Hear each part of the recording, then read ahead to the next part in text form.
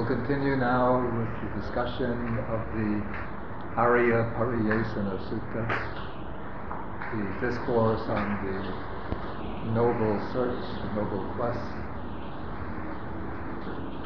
from which we will branch off into several other suttas, since I want the focus of the study to be not on the sutta, any individual sutta per se, but on the content of the Buddha's enlightenment as revealed through the sutta, or these suttas.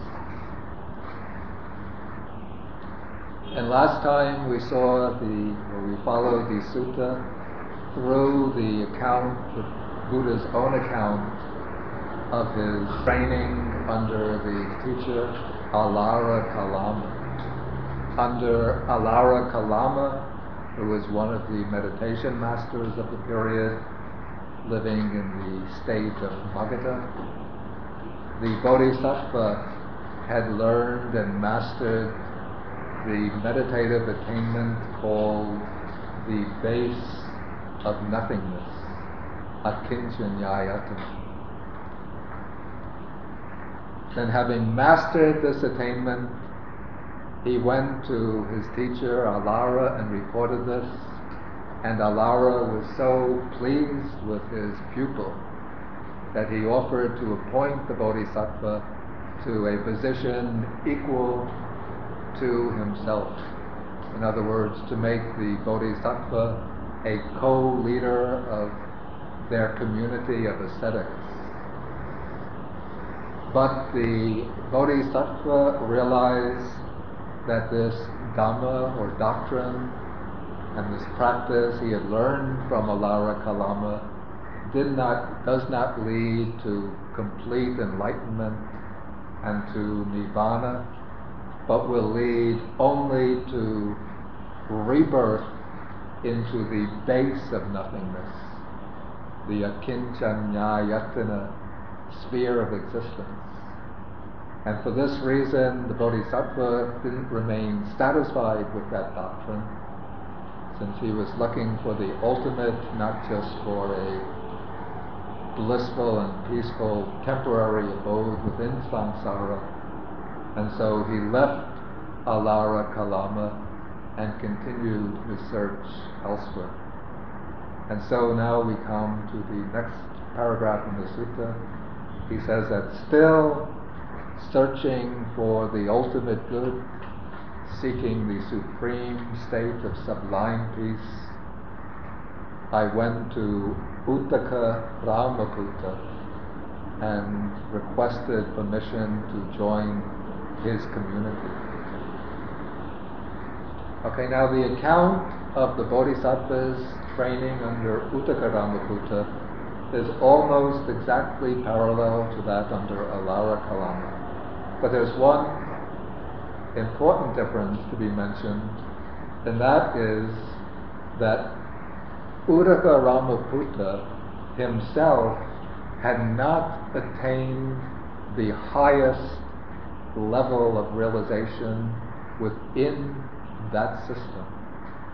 His name means Uttaka, the son of Rama. And from the paragraphs that follow, when the text speaks about one who has achieved that highest attainment, it's not Uttaka, the son, but rather his father, Rama. So it seems that the father had appointed the son as the leader of the community, but the son, Uttaka, had not achieved the ultimate level of attainment which his father had achieved. So we have, for example, the text speaks about Rama having realized with direct knowledge that Dhamma. And when the Bodhisattva comes to Uttaka, he says, in what way did Rama declare that he had entered upon and dwelt in that Dhamma? So it seems that Rama has expired, he's passed away, and now the Bodhisattva has to get instruction from Rama's son, who has not had personal experience of the final goal within that system. So Uddaka Ramaputta has to give the explanation just based on what he has learned from his father, not on the basis of his own personal experience. And so when the Bodhisattva asks Uddaka for permit for instruction, Uddaka Ramaputta tells him about the base of neither perception nor non-perception. This is Neva Sanyana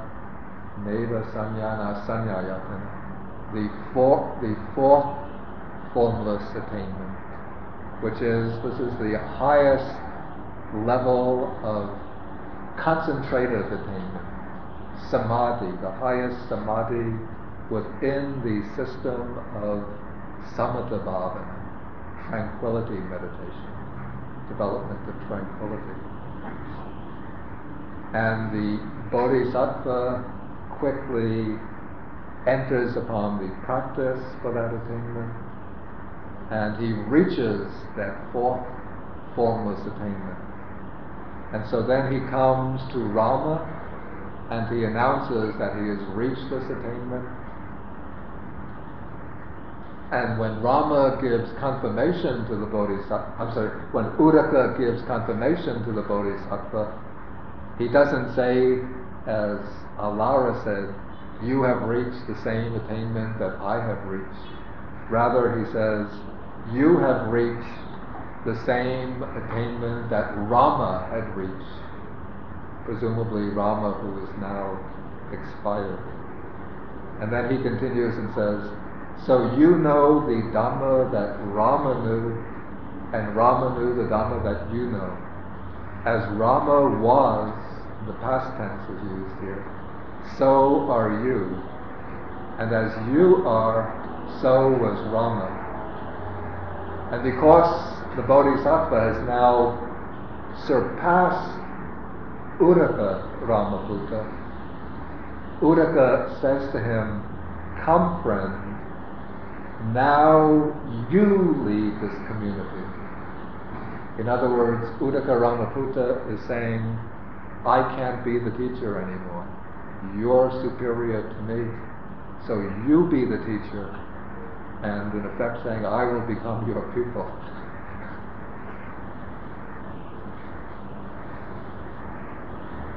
But again, the Bodhisattva thought to himself that this Dhamma, this doctrine and this practice does not lead to disenchantment, nibbida, dispassion, viraga, to cessation, peace, direct knowledge, enlightenment, and nibbana, but only to reappearance or rebirth in the base of neither perception nor non-perception. In other words, it leads to rebirth into that sphere of existence which corresponds to the fourth formless meditative attainment.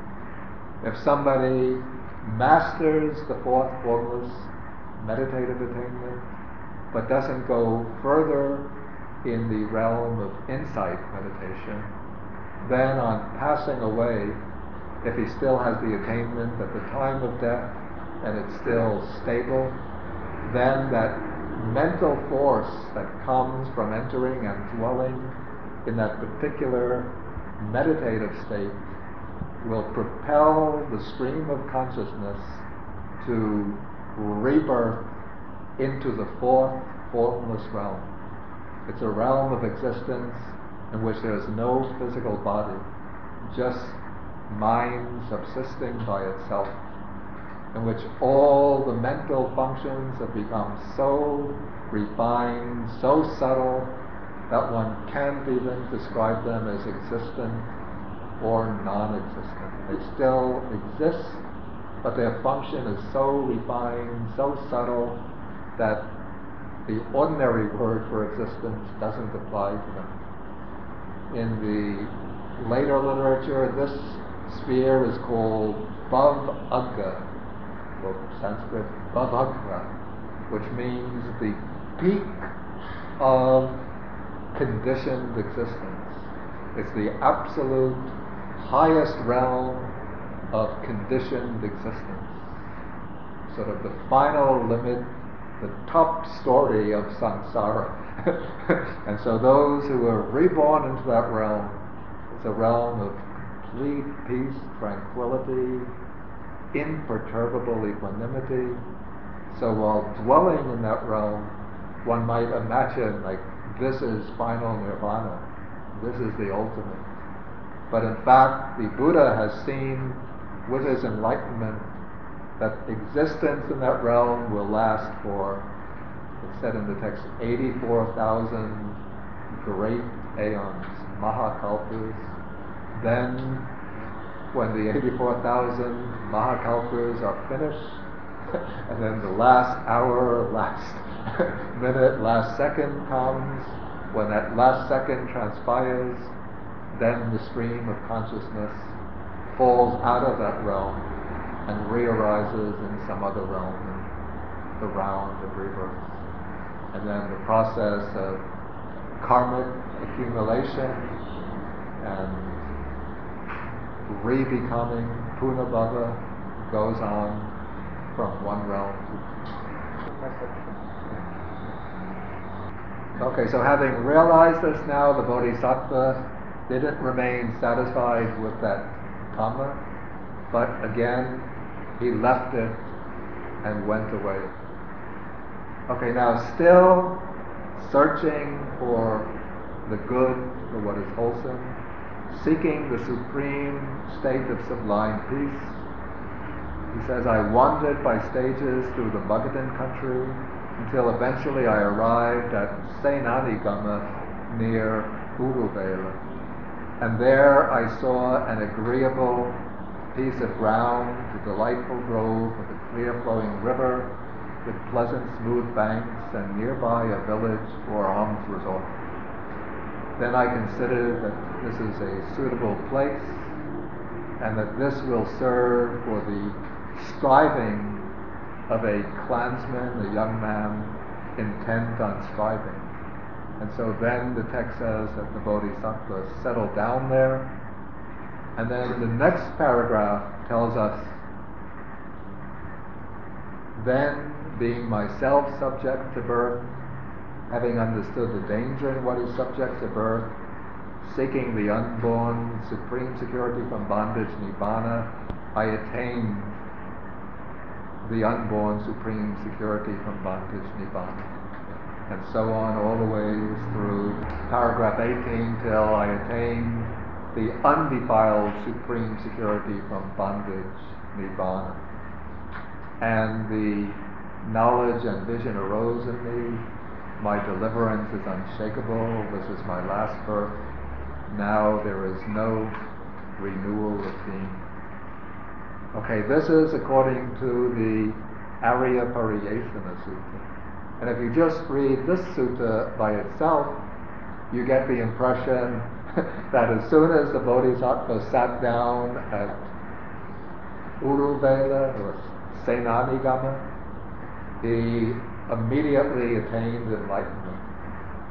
But, as I think I said last time, in order to get an accurate picture of the sequence of events, one can't rely only on one sutta, but one has to take several suttas and put them together.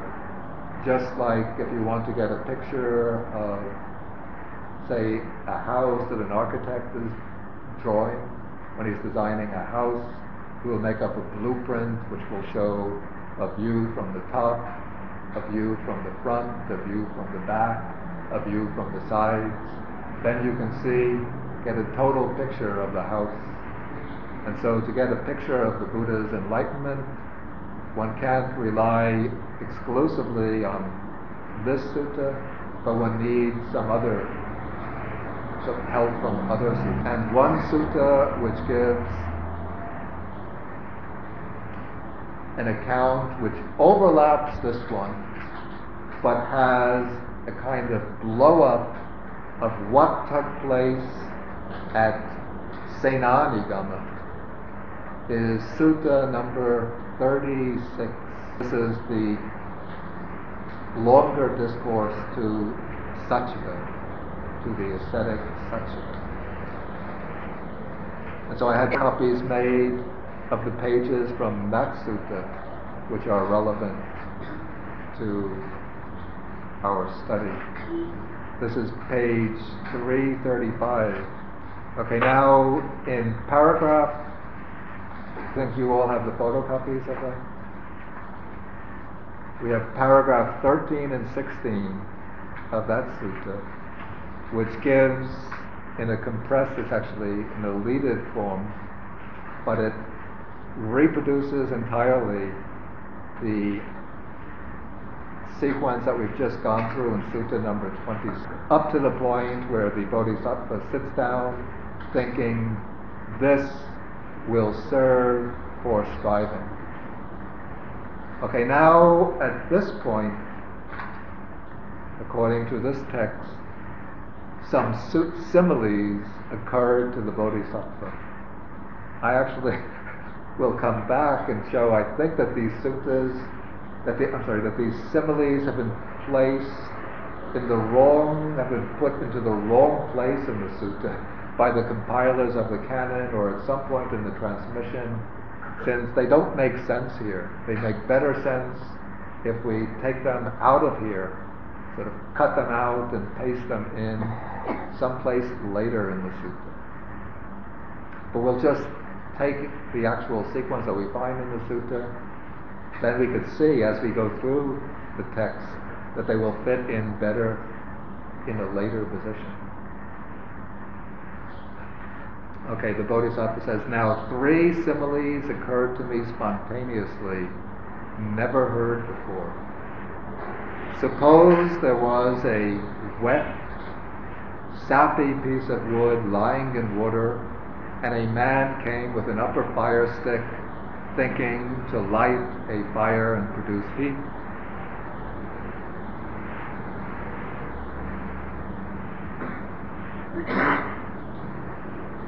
Okay, so then he says, what do you think? Could the man light a fire and produce heat by taking the upper fire stick and rubbing it against the wet, sappy piece of wood lying in the water?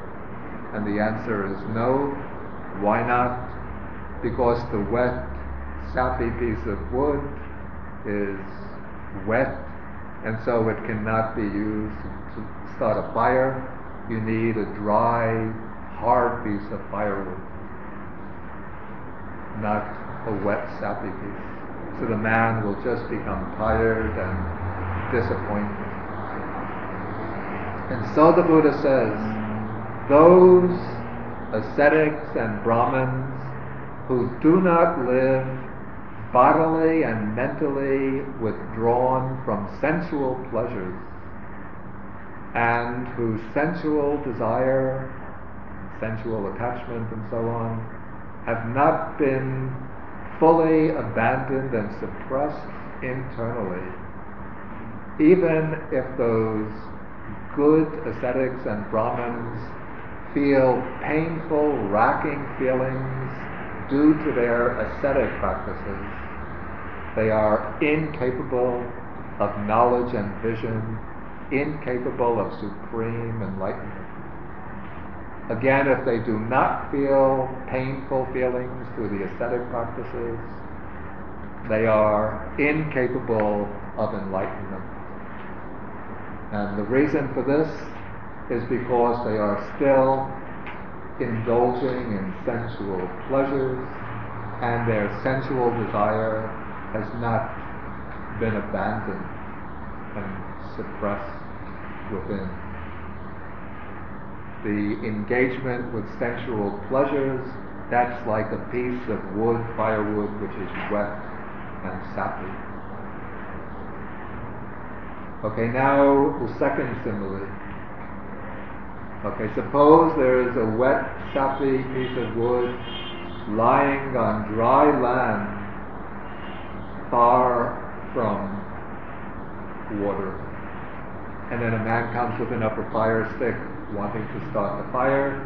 Again, he would not be able to start the fire because even though he takes the wet, sappy piece of wood lying on dry land, it's still wet and sappy, and so it would not serve for starting a fire.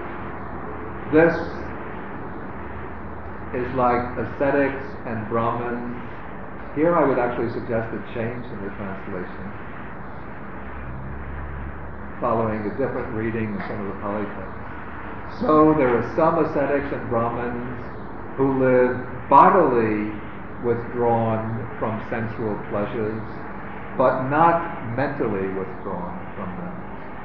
Their sensual desire and affection has not been abandoned and suppressed internally. So whether those ascetics or Brahmins practice extreme austerities or don't practice extreme austerities, they won't be capable of enlightenment. And the reason is that even though they are withdrawn from sensual pleasures, this is like the wet, sappy piece of wood on dry land, but still, just as that wet piece of wood, that piece of sappy wood is still wet and sappy inwardly, so these ascetics and Brahmins still have sensual attachment, sensual affection within themselves, and so they cannot reach supreme enlightenment, whether or not they practice austerity.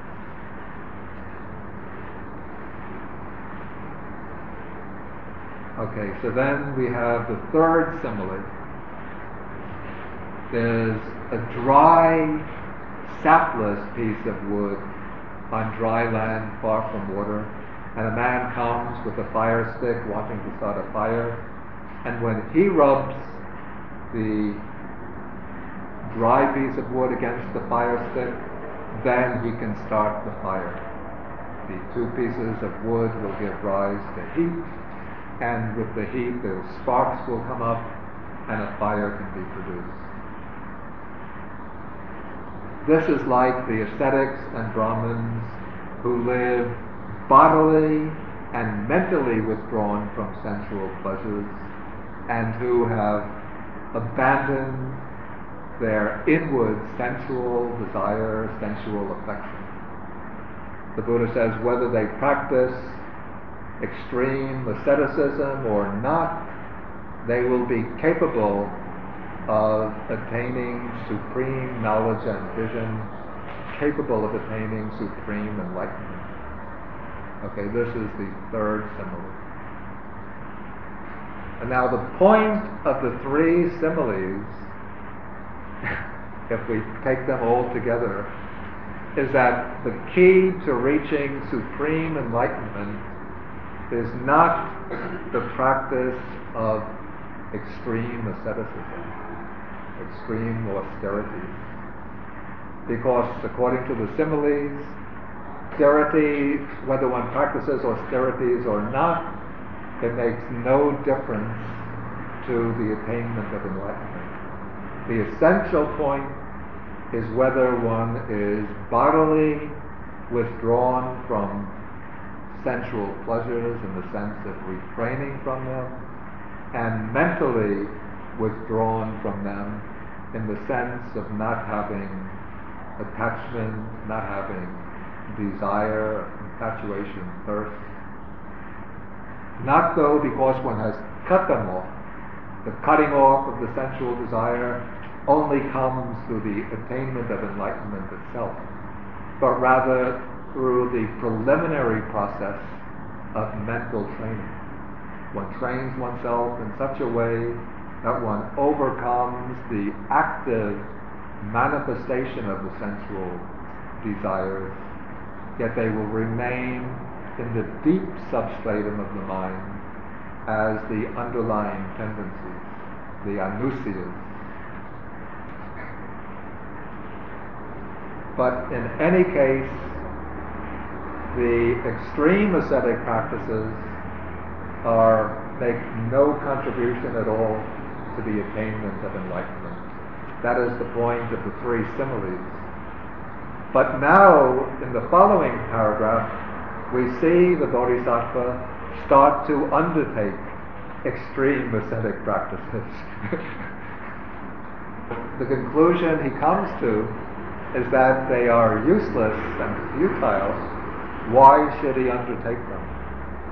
The commentary, of course, accepts the text that has come down and then gives an explanation that even though the Bodhisattva realized that the ascetic practices are useless, still he had to undertake the practices in order to show that he had conformed to the established criterion in those days of a true spiritual striver, which was to undertake ascetic practices, and also to show that he had carried the ascetic practices to the final limit without reaching enlightenment through them. And that is the way the commentary explains it. But as you'll see, will make more sense if we cut out these paragraphs on the three similes and then paste them in at a later point. Okay, I won't read all of the descriptions of the ascetic practices in detail. If you have the copy, you can just read those at leisure. Just it's enough to know that first the Bodhisattva tried practicing certain types of, we might call, ascetic meditation, types of meditation which did not aim so much at gradually calming and stilling the mind as at forcefully suppressing it and even causing pain to arise in the body. He says, with my teeth clenched, my tongue pressed against the roof of my mouth, I beat down, constrained, and crushed mind with mind. Then he undertook a practice called the non-breathing meditation, which seems to be a kind of meditative technique, maybe akin to yoga, in which one forcefully stops breathing, so that the respiration will take place through the ears rather than through the nostrils or mouth. Then he followed at several stages in that non-breathing meditation until he was subject to extremely violent, racking pains going all through the body, until he became even exhausted by the full striving. And he repeatedly emphasizes that this painful feeling that arose did not remain upsetting his mind. He was still able to withstand the painful feeling. But it was so powerful, this painful feeling, and so exhausting, these ascetic practices, that some devatas saw him engaged in these practices, and they thought that the ascetic Gautama is dead, whereas others thought that he was not dead but dying, and others said that he is neither dead nor dying, but he is an arahant, for such is the way the arahants abide. Apparently here the devas are relying upon a pre-Buddhistic conception of the arahant.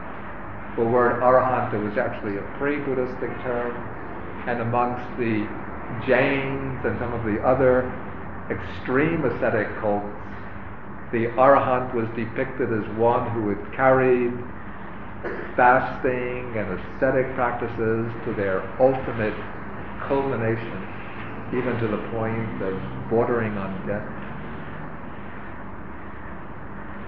But I have to say, I actually think this paragraph too has been taken out of its proper context, or out of its proper place, and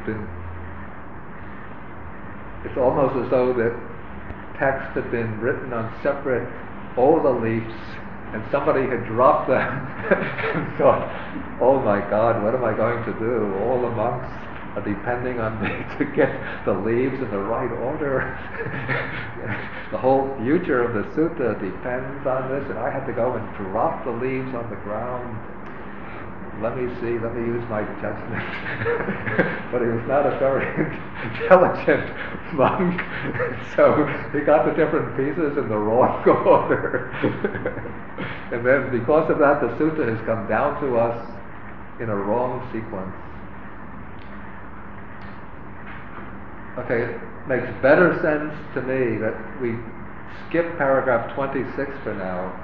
We go from paragraph 25 to paragraph 27. Okay, now the Bodhisattva undertakes other ascetic practices, even more extreme. He wants to cut off taking food completely. Then devas come to him and say, do not practice complete fasting. But if you do so, then we shall infuse heavenly nutriment, celestial nutriment, into the pores of your skin, and you will live on that. But then the Bodhisattva reflected and he thought, if I claim to be fasting completely, but I'm accepting these infusions of divine nutriment, then it's a kind of cheating. Cheating in my fast. It's a little bit like maybe if say monks were to be claiming we don't eat solid food after midday, but then they have an agreement amongst themselves that if somebody makes kanji and offers it to them, they'll call it tea and say, we only drink tea after midday. But in fact they're taking kanji or kenda full of rice grains and other nutritious substance. So if the Bodhisattva thinks, if I claim to be fasting completely, but I'm accepting the infusions of divine nutriment, that would be a kind of cheating. So the Buddha rejected the deities and say, I don't need that, I don't want it. Okay, then he must have fasted completely for some time, but he couldn't sustain that forever. So then he started taking very little food, reducing intake of food, till his body became just like a skeleton. So when he would touch his belly, he could feel the spine in the back. If he reached behind to feel the spine, then he could feel his belly.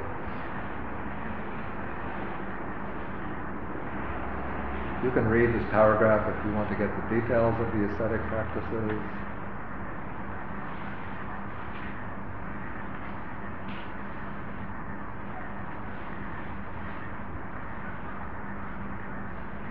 Right. He said, I want to take just the one sentence where he says, because of eating so little, if I urinated or defecated, I fell over on my face there. It would seem to me that the opinion of the deities over whether the recluse Gautama is dead or not dead seems to fit in best right in that place. When he falls over, when defecating or urinating, then the deities are uncertain whether he's dead or still alive. And some might think that that this is the practice of the Arahants to continue this extreme fasting for so long. Okay, then when some people saw him, then they thought the recluse Gautama is black, others thought that he is brown, others that he is golden skinned.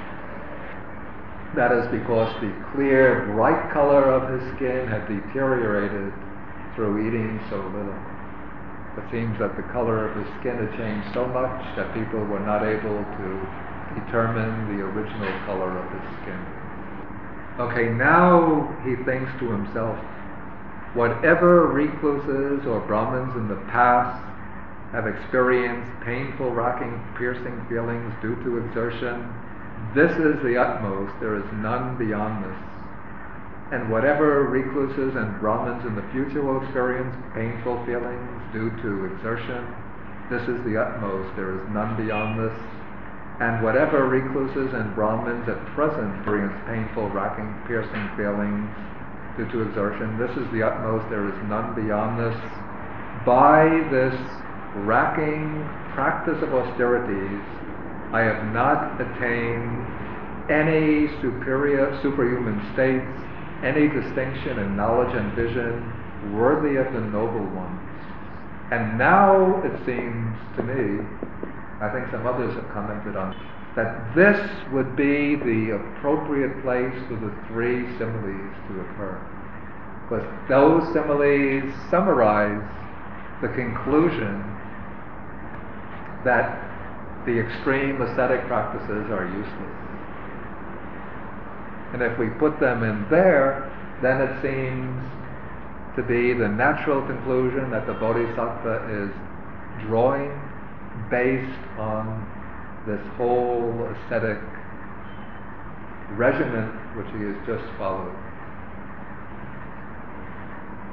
And though this account of the ascetic practices is very compressed, according to other texts and according to the Buddhist tradition, it was actually spread out over 6 years. Okay, and if we go back to the end of the three similes, back to the end of paragraph 19, we have, okay, these are the three similes that occurred to me spontaneously, never heard before. Then we take up the question, then there could follow quite naturally the next question, could there be another path to enlightenment? And now the Bodhisattva reflects. We're in paragraph 31. I recall, or he says, I considered, I recall that in my childhood, well, that's understood, it's not in the text, but this refers to an incident which took place in his childhood. Once, when he was a young aristocrat or a young prince, there was annually, the Sakyans would hold a festival called the Plowing Festival, in which the leader of the clan, which was his father, Suddhodana, would begin plowing the ground. This was at the beginning of the plowing season. It was a festival which was held as a way of invoking the blessings of the devas on the land, so that it would yield an abundant harvest. And so the leader, the Sakyan Suddhodana, would undertake a ceremonial plowing, I guess with the blessings of the Brahmin priest who would recite the mantras of the Vedas in order to make the land holy and fertile. And they had brought the Bodhisattva along to witness the ceremony and placed him under the shade of a tree. And while the Sakyans and everybody were attending to the plowing ceremony, everybody left the little prince alone, sitting under the tree. And while he was sitting alone there, just spontaneously, he crossed his legs and started to attend to his breath. And spontaneously, while he was following the breath, he entered into the first jhana. And according to the legend that's come down, legend or not, I don't know, but according to the story that's come down in the commentary, while he was sitting there with the shade of the tree over him, time went by and the sun would have moved across the sky, but the shade of the tree did not move, but continued to shelter the Bodhisattva. then when the community, the Sakyan community, came back behind the Bodhisattva with his father at the head, he saw the Bodhisattva sitting there with the legs crossed, absorbed in the jhana, and with the shadow of the tree still over him, though everywhere else the shadows had moved. And then the king, the Bodhisattva's father, bowed down and worshipped the Bodhisattva, realizing that this was some kind of supernatural marvel that took place over his son. We don't find that full elaborate account in the canon, but just an allusion to it. So he thinks to himself, okay, I recall that when my father, the Sakyan, was occupied at work plowing the ground, while I was sitting in the cool shade of the rose apple tree, quite secluded from sensual pleasures, secluded from unwholesome states, I entered upon and abided in the first jhana, which is accompanied by applied and sustained thought with rapture and pleasure born of seclusion. Then he asks himself, could that be the path to enlightenment? Then he says, following on that memory, there came the realization that is the path to enlightenment. Then he thought to himself, why am I afraid of that pleasure that has nothing to do with sensual pleasures and unwholesome states? Then he concluded, I am not, or I should not be afraid of that pleasure, since it has nothing to do with sensual pleasures and unwholesome states. Okay, then I considered to myself, I'll read the passage and I'll give some reflections on it. I considered it isn't easy to attain that pleasure with a body so excessively emaciated. You should remember that he still has not yet resumed taking normal food. His body has still been reduced just to skin and bones, and he's become so weak that he still falls over on his face. Okay, suppose I ate some solid food, some boiled rice and kumasa. Earlier it was translated bread, but I think that's not correct. It's more like a kind of porridge, perhaps like kanji. And so I ate some solid food, boiled rice and porridge. And at the time there were 5 other ascetics who were associating with him, attending on the Bodhisattva, thinking that if anyone is going to reach enlightenment, it's going to be this prince of the Sakyan class. And according to the commentary, these 5 ascetics were, one of them was an Anya Kandanyo, who had been one of the Brahmins present at the birth of the Bodhisattva, and the others were relatives of the Brahmin that attended on the Bodhisattva when he was who had examined the Bodhisattva when he was just born. Okay, these 5 ascetics, when they saw the Bodhisattva resuming to take normal food, they became disgusted with him and left him, abandoned him, thinking that the ascetic Gautama has given up spiritual striving. He's now just living a life of ease and luxury, just again filling himself with food and not really making an earnest effort for enlightenment.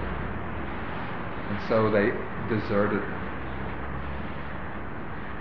Okay, now before we go further, I want to bring up an interesting question. The question is, when the Bodhisattva was training under Alara Kalama and Udakarama Buddha. We read that he reached the 7th stage of concentration and the 8th stage of concentration, right? The base of nothingness, the base of neither perception nor non-perception. First had to go through the training in the lower jhanas, mastering in sequence the 1st, 2nd, 3rd, and 4th jhana, then the base of infinite space, the base of infinite consciousness. Only after that, attaining the base of nothingness. Yet, in this account of his enlightenment here, he doesn't recollect his training under the 2 meditation masters, but instead goes back to childhood and recollects that experience of the 1st jhana when he was just a young boy. Why is that so? A possibility that this kind of mentality could easily skip for Rupa jhanas. That is one thing. But then to come back again for enlightenment through that first experience is maybe to clean up all those memories and start by himself to experience this through the form world up to the more performed practice of arupa jhanas in this society. That could be a possibility. Anybody else? Myself, I have also been puzzled by that.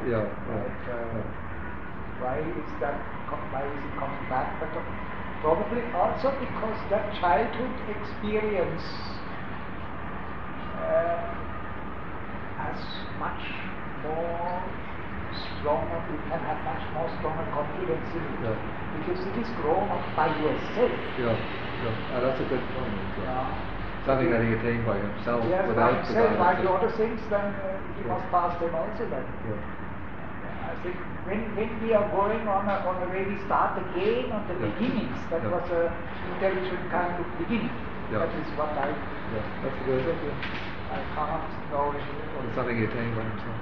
Because maybe it is the first genuine. He has to come back to himself after he has tried the way of others. He's trying to go back in his memories to remember the first genuine trial. That's a good conjecture. That's also possible, though the text here, I think it doesn't actually, see the text, the sutta text itself doesn't mention what kammatthana he practiced. So I think he went Anapanasati and then got all the jhanas. Earlier he got with other. That could be possible also.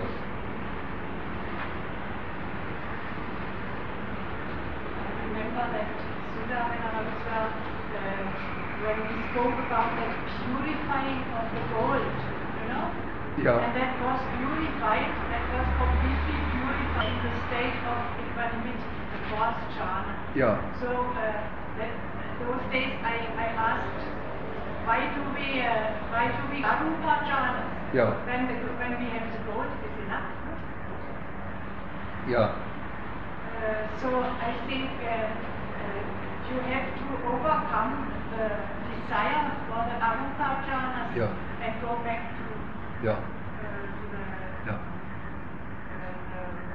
first jhana and come to more. When the Buddha died, first jhana. That is so. That's a Anyway, that's a good point also. There's no correct answer because there's no explanation in the text. I don't even think the commentary ever takes up that question. So it's always left just as a kind of puzzle, almost like Here the point you can go to Arupa jhana only through racinas. You cannot go to Arupa jhana, so Anapana. Yeah. And Anapana has two parts. There's the Samatha part and Vipassana part. Yeah. So Satipatthana is Anapana Sati, the most suitable object for seeing new experience. Yeah. I think it is very clear. Because one cannot go through Anapana Sati to Arupa jhana. Yeah, actually that's a good point too. I was wondering, the actual experience of jhana, is it possible that one can have moods, although the experience would be the same? When he originally experienced the jhanas aggressively, he may have experienced them as ascetic practices.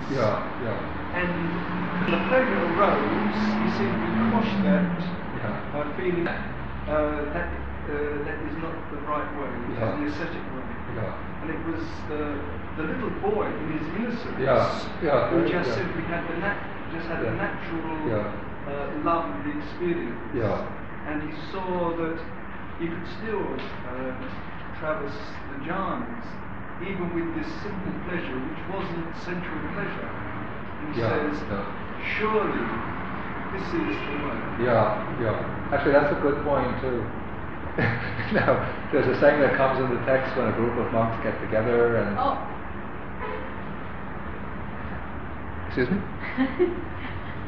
He said that even in the jhana, the experiment, he realized that that was devoted. No, that was without sensual pleasure. Why, when he goes into the ascetic practices, he still has this sensual desire in him. Of what he says. So if you get higher but without having dropping the root, so you have to start where the root stops and where you already feel you can. I'm not quite sure what I'm calling. Yeah, I'm not sure. Okay. Just a little bit. Then let me give my own understanding. The way I understand it, I think it's very close to the way Venerable Visuddhi explained it. Okay, when he was practicing under those two teachers, the attitude towards the jhanas and towards pleasure itself was that pleasure is to be shunned, and one is to go through the lower jhanas quickly in order to get to the formless attainments in which equanimity prevails. Okay, the dominant quality of the formless attainments is equanimity. The pleasure of those attainments will just be seen as stepping stones of the lower attainments, stepping stones to be gone through very quickly, because pleasure is to be feared. So one is to go into these equanimous, peaceful, formless states. Okay, then even when the Bodhisattva gave up on those formless attainments and undertook the ascetic practices, then the attitude was that pain and self-mortification is the way to enlightenment. So then he worked with the thesis, that he's still working with the presupposition that all pleasure is bad and self-inflicted pain can be beneficial. Okay, now he wants to show that there can be a pleasure which is beneficial and useful, helpful to the quest for enlightenment. So he will go to a lower level of meditative attainment, the level of even the first jhana, having discovered that there is a kind of pleasure that has nothing to do with sensual pleasures and unwholesome states, a kind of pleasure which is not to be feared. And this gives us, I think, the insight into the real nature of the Majjhima Patipada, the middle way. Often it's characterized simply as avoiding the extremes of sensual pleasure and self-mortification. But I think it could be characterized more broadly in this way. See, the Buddha's conception of the way to enlightenment as a happy and pleasurable way was quite a radical departure from the prevalent mood and ideas in Indian asceticism at the time that the Buddha appeared. There, the dominant idea was that the way to enlightenment should be either through complete, formless, equanimous meditative attainments like Alara and Uddaka Ramaputta, or through painful self-mortification. And so what the Buddha did was to take, on the one hand, sensual pleasure, and take the pleasure out of the pleasant part, while rejecting the sensual part, and then taking painful renunciation of of those who followed self-mortification, accepting the renunciation aspect, but rejecting the painful aspect, and then combining pleasure and renunciation. Then one has a pleasant path of renunciation, which culminates in nirvana, the final goal, which is a state of pleasure, Paramasutta. If one looks at this sutta, if one reads the sutta number 36, after each of the ascetic practices that the Buddha after the Buddha explains each of the ascetic practices that he undertook as a bodhisattva, he says, "But such painful feeling that arose in me did not invade my mind and remained." This shows that the Buddha remained impervious to the painful feeling. Now, having found the jhanas as the way to enlightenment, he enters into each of these jhanas, and in each case he says, "But such pleasant feeling that arose in me did not invade my mind and remain."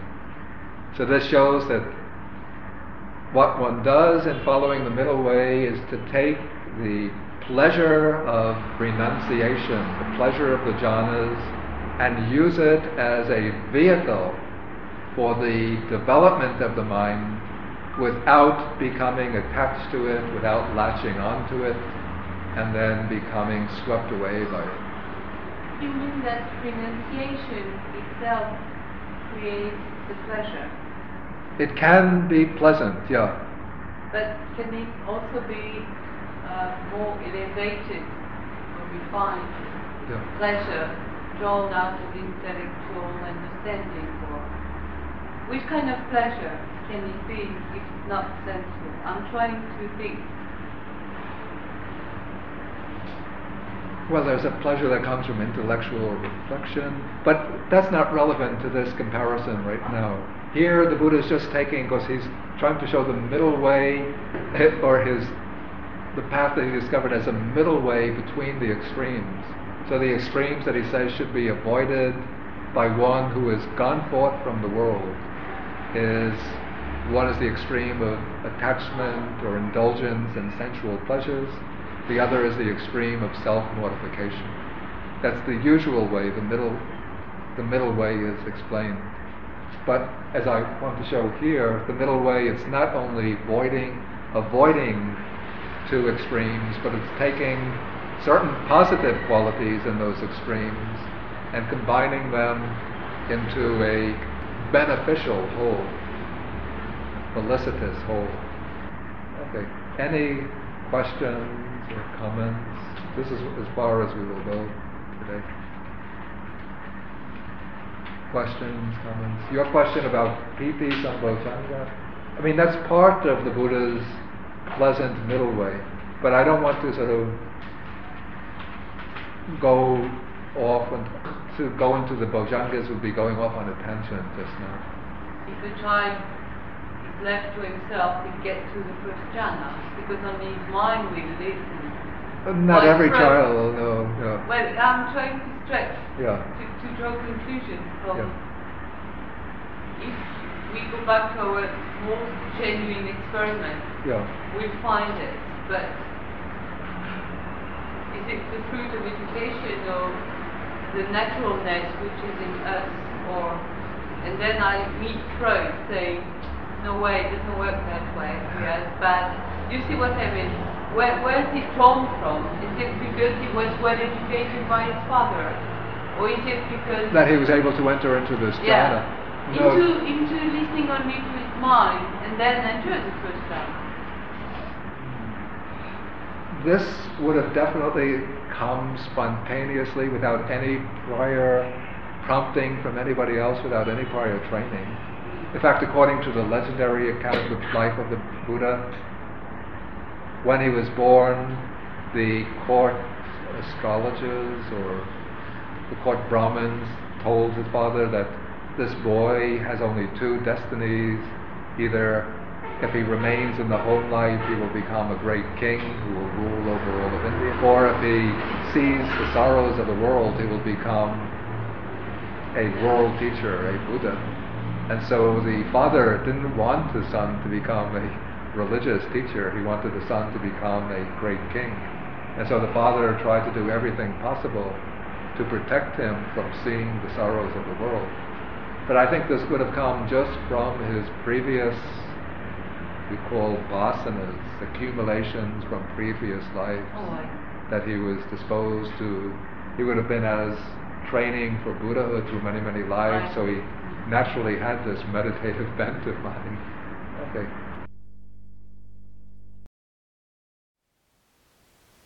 Thank you for listening. To learn how you can support the teachers and Dharma Seed, please visit dharmaseed.org/donate.